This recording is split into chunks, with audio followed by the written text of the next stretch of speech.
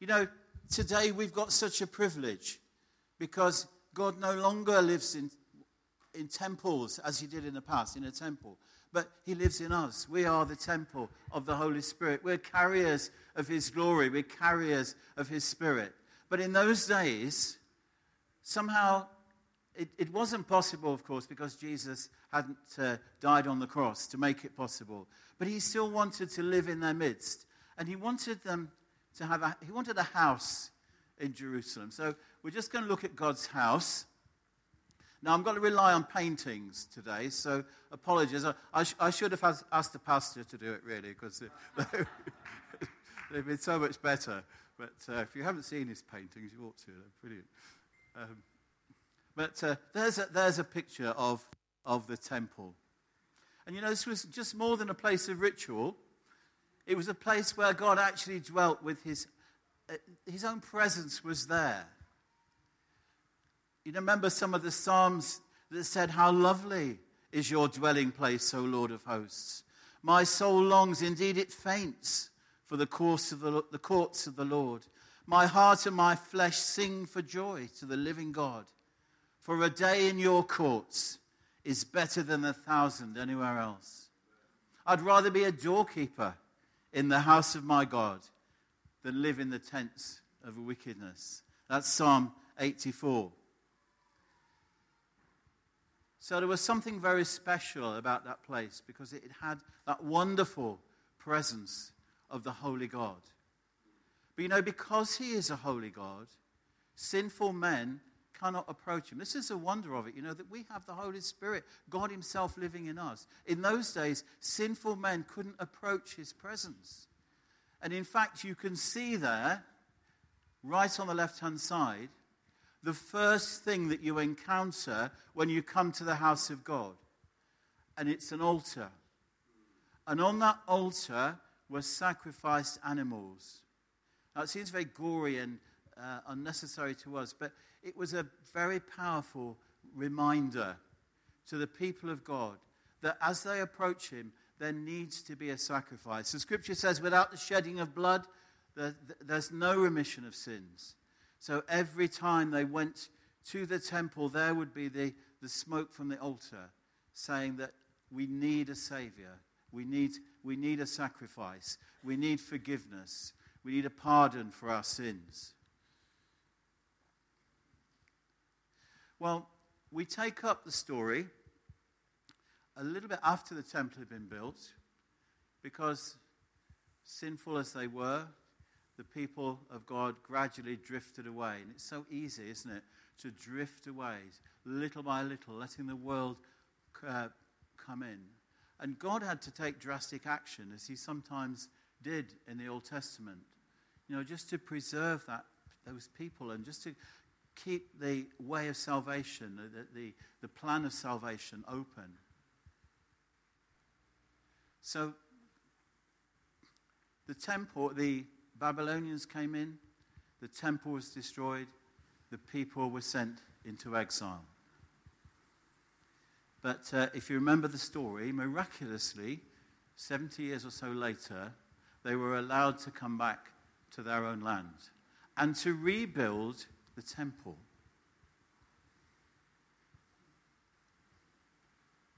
Get the temple on.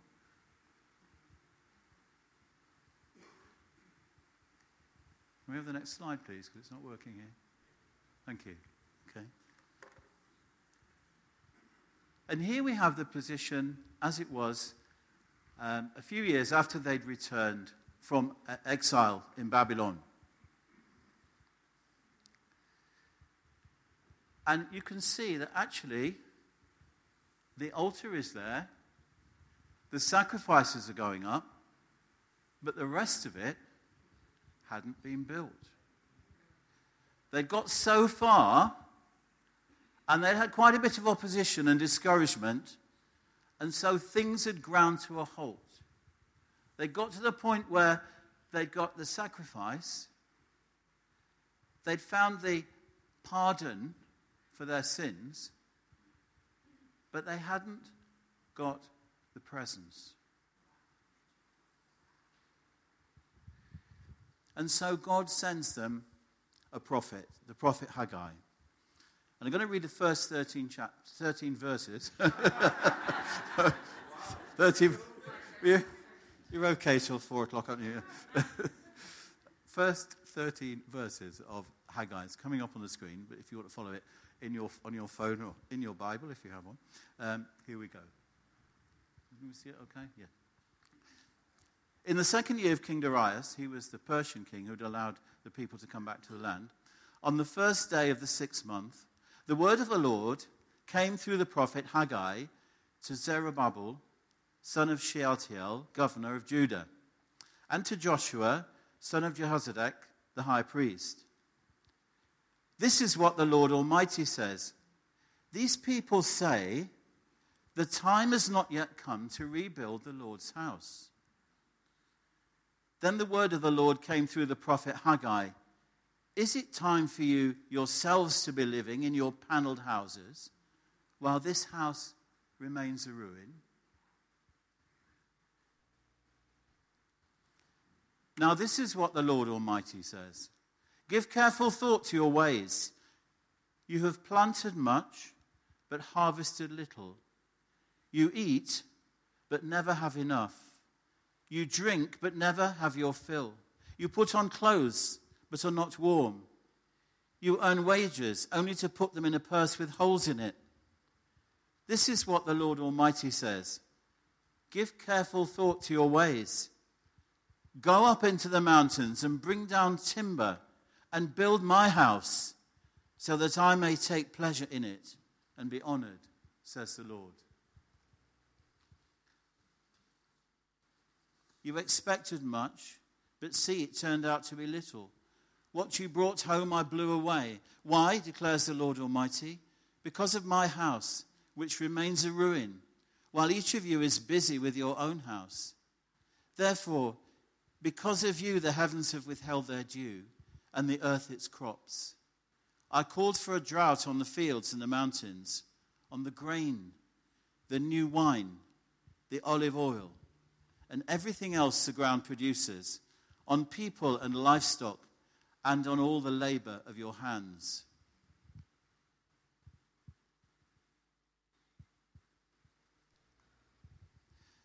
Then Zerubbabel, son of Shealtiel, Joshua, son of sorry, I don't know this one.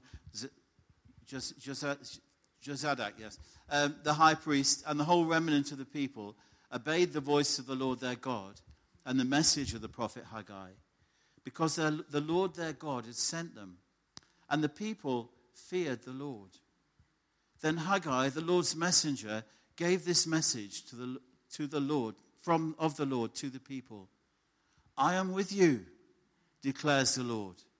So the Lord stirred up the spirit of Zerubbabel, son of Shealtiel, governor of Judah, and the spirit of Joshua, son of Jehozadak, the high priest, and the spirit of the whole remnant of the people. They came and began to work on the house of the Lord Almighty, their God. So the word of the prophet comes and stirs up the people. He brings a rebuke. But look, he says you're off track. You're not quite there. You've started to look to your own affairs, and you're not putting me at the center. You're forgetting that I want to be at the center. I am the Lord Almighty God. This is why I created you. I created you to be at the center of your lives. You're not meant to go off on your own. It doesn't work if you do that. It doesn't work if we just put ourselves at the center and not have him, because he's made us. He's our creator, and that's how it's meant to function. And so the oil wasn't there, the wine wasn't there, the grain wasn't there. You know, each one of those is a symbol of something.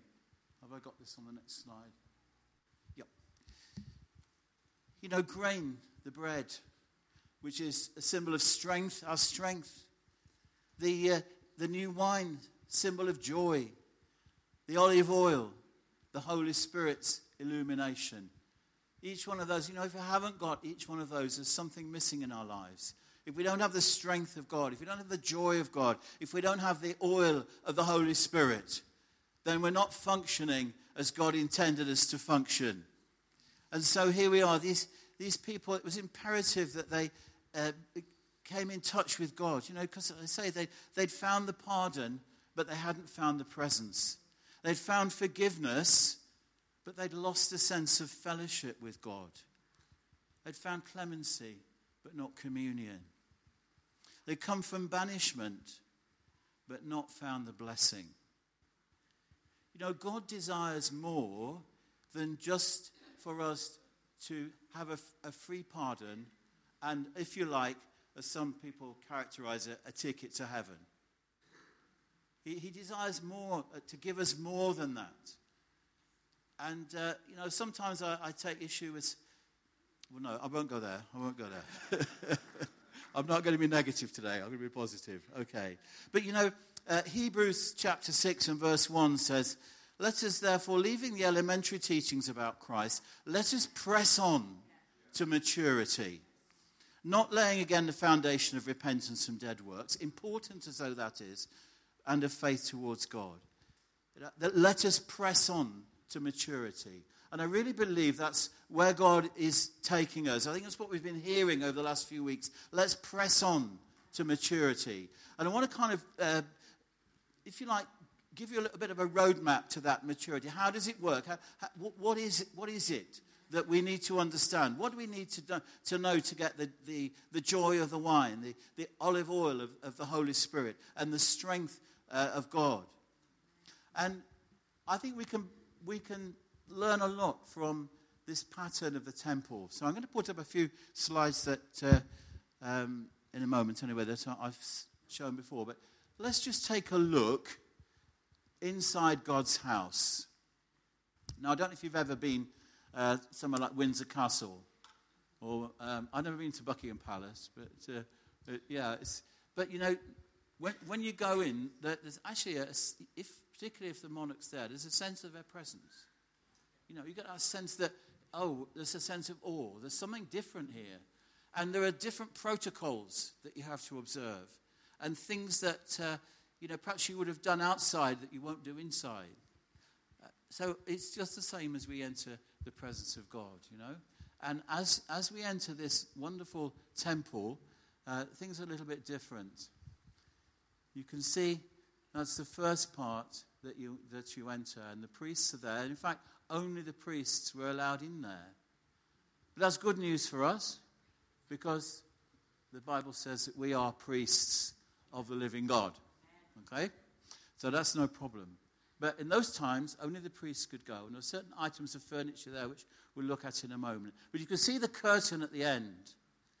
And that's the curtain that actually screened off the very presence of God in the most holy place. Can't see it. Oh, there we go. And behind the curtain was the Ark of the Covenant, which contained the very presence of God. And of course, when Jesus died, that curtain was taken down. God removed it from the top to the bottom. It tore it down. And some of the Jewish writings record this, and how the temple door would not close. It kept coming open, because God is saying, now you can enter my presence. You can come in. You see, as New Testament believers, we have this wonderful, wonderful privilege of entering right into the presence of God. And I thought it was great last week when Isabella read that scripture about entering into the presence. Every time we come to worship, we can come into that most holy place and experience the presence of God, communion with God, fellowship with Him. And that's His desire, is to draw us in to that place. We're not meant to stay on the outside. He's inviting us in. He's inviting us to come up higher, to come further, to go on to maturity. So let's see what we can learn from the temple. And its message for us. There's the altar of incense. The Ark of the Covenant. Yeah. And so there we got a floor plan of what it was like. 3 parts. The outer court. Now that was all that had been constructed in Haggai's time. but the holy place and the most holy place. And I just believe the Lord wants to challenge us today. You know, are we people that want to stay in the outer court? That's great. You know, God receives us. We become his sons. And we're part of his family. But actually there's more. And these two places to me speak of different levels, if you like, of the Christian life. And I want to talk particularly about the holy place today. Just touch on the most holy place. But just the holy place where we meet with God in a different sort of way. Well, there's the altar, and here's all the different bits of furniture. I'll just go quickly through these. You can see the Ark of the Covenant in the holy place, most holy place. Before that is the altar of incense, which typifies our worship to God. And there's the menorah, the 7-branch candlestick. Now that typifies, that's the oil, is fed by oil. And it typifies to us the light of the Holy Spirit. The Holy Spirit enlightening our minds. The Holy Spirit showing us things. Now, I believe that God wants to take us on more and more to be people of the Holy Spirit. So the Holy Spirit enlightens us. So we're moving at not just in our own natural wisdom, not just in the things that we've learnt and habits that we have, but there's a new dynamic. I believe that God wants to put a new dynamic in each one of us. Many of us, have walked in that, but perhaps God wants just to sharpen it. He wants the oil to flow more freely. He wants greater revelation. And so I just felt the Lord was really saying today that he wants us to press on, to get to the oil, to get to the Holy Spirit's enlightening. Let's become people of the Spirit, not people of the flesh, people of the Spirit. Now, this is really where I want to spend most of the time this morning. The first thing that we encounter as we come over the threshold into this place of greater maturity is a table which had 12 loaves of bread on it. Those 12 loaves of bread were very special. They had to be renewed regularly. They were sprinkled with frankincense, and they were called the bread of the presence, or the bread of the face, or sometimes the showbread. And God was saying that he wants this. He said to Moses that he wanted this there all the time, fresh and open. Now, as I said, the bread is a symbol in Scripture of strength. And our strength, the strength of our souls, is the will. It's the will. It's what we really, I think you know what our will is. It's that thing that God has given us, especially because he will not take charge of our will. We have free will, and what we do with it is entirely up to us. It's our responsibility, and God expects us to exercise it according to his word and his will. And this is where we begin this, and the entry into this second part of the temple. It's with a laying down of our wills, of actually moving from a son to being a servant. It's great to be a son or a daughter because we share the inheritance, which is fantastic. But becoming a servant, we actually start to enter into the purposes that God has. You can be a son without wanting to do what your father wants to do. You can just drift off on your own. You can be a prodigal son.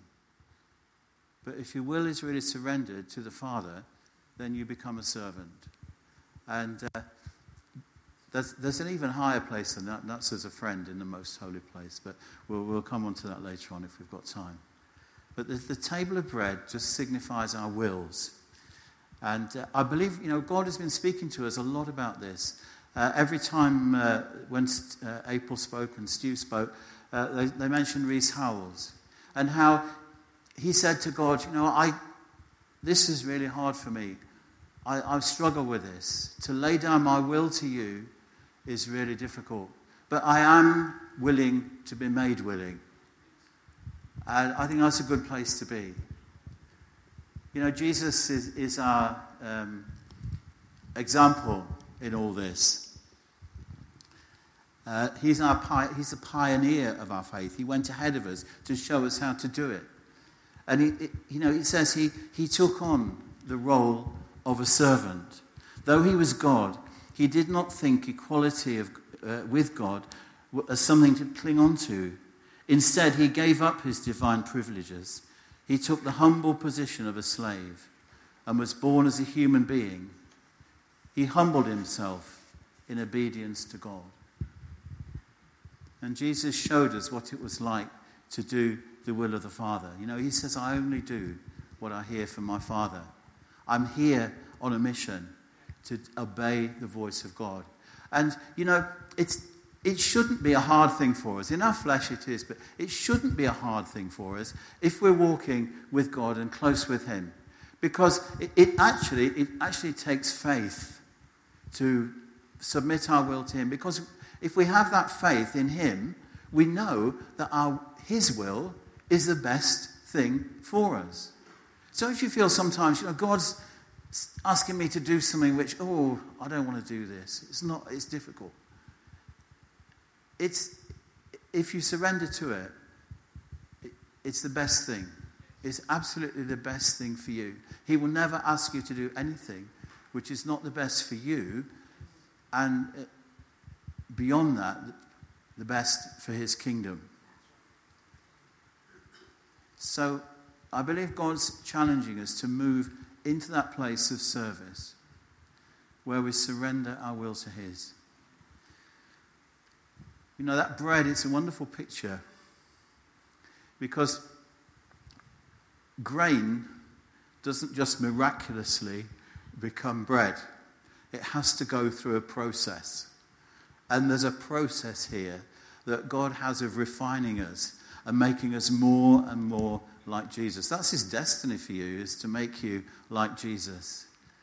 It's ground, it's milled, it's molded, and then sometimes it has to go through the test of fire, through the baking process. But out of it comes nourishment. Out of it comes strength. When Jesus was in that agonizing place in the garden, and he said, not my will, but yours be done, as he was facing the cross. At that moment, it says, an angel came and strengthened him.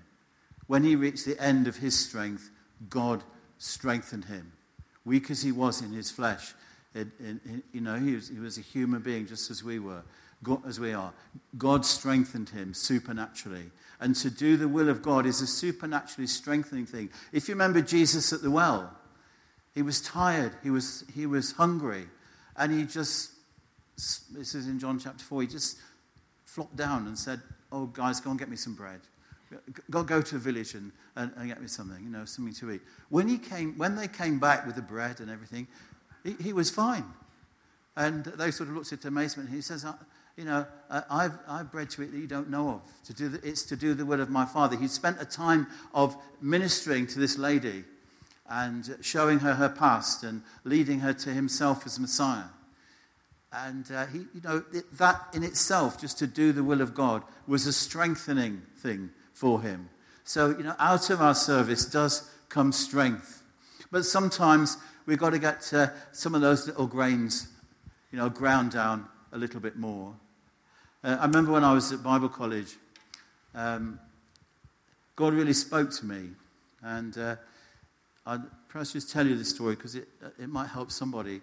The Lord was speaking through, it was Colin Urquhart actually that was speaking, and he was saying, he was talking about God resisting the proud and exalting the humble. And I felt God said to me, you're too proud. And I thought, well, it's not really me, is it? I'm quite a shy person, really. But actually, underneath it, I suddenly realised, so much of what I was doing, so much of it was all about me, and sort of trying to defend myself and pushing myself forward and so on. And the Lord really challenged me. I had a kind of week of grounding and moulding, and it's taken a while. And it's still going on. I mean, even I won't say why, but even on Friday night, I thought, I'm defending myself here. I shouldn't be doing this. And a little bit more of the grain is sort of ground out as we walk with God and the Holy Spirit, and He'll challenge us over things like that. So, surrendering our will, becoming a servant, I believe, it's at the door of the holy place. And I said that bread was sprinkled with frankincense, which is a symbol of worship. And as the psalm said, as Jesus came to this world, He said, I delight to do your will, O God. And it was for the joy that was set before Him. And to do the will of God for us should be a joyful thing. It shouldn't be a arm twisted up the back. And, as often preachers say, God, he quotes that verse from, forget where it is now, it's in one of the epistles. God loves a cheerful giver. And that not only applies to our money, but God does love a cheerful giver when it comes to money. That's the context of the verse. But He loves us to give cheerfully to Him. It's part of our worship.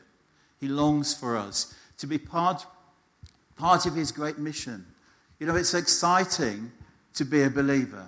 It's exciting to be on God's side. God's got great things. I believe, we're entering into a new phase. God's taking us into something fresh and new. And this is the entry point where we come to the Lord and say, yes, not my will, but yours be done. The first thing in my life is not my comfortable home. The first thing in my life is building your temple in me. And also, the interesting thing is, those loaves, there were 12 loaves on that table. 12 loaves, because there were 12 tribes of Israel. And God's saying, look, this is not just an individual thing that we're about. It's a communal thing. He wants every loaf to be there, and every loaf arranged properly, so that, it's okay if the worship group is, it's not okay if the worship group is fantastic and my life group isn't. Every part of the body, God is asking us to, let's get this in order. Let's get this surrendered. Let's have every person in this church surrendered to Him and being part of His great mission. Because, I mentioned earlier the next item of furniture was that candlestick, the famous Jewish candlestick, the menorah. 7 branches fed by oil. And we want to be people who can come onto that candlestick and receive light from the Holy Spirit. And Jesus gives us a clue to this. You see, He says, I can do nothing on my own initiative. As I hear, I judge.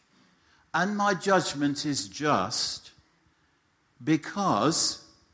Now, why is Jesus' judgment good and fair and right? Why is He seeing everything in absolutely the right order? Is it because, I'm the Son of God? Is it because, I've obeyed all the Jewish law, which of course He had? No, He says this, because I do not seek my own will, but the will of Him who sent me. So the will of God, to do the will of God was His food. To do the will of God was His inspiration. To do the will of God was what made His judgment just, pure, and right. And so, the oil and the wine, and everything only comes in its fullness as we seek his kingdom only, as one of our songs says, that at least we put him first. I really challenge each one of us. I'm challenging myself too. Where are our hearts today? Where are our hearts? Are they to serve the living God? Are they behind what he's doing in this place?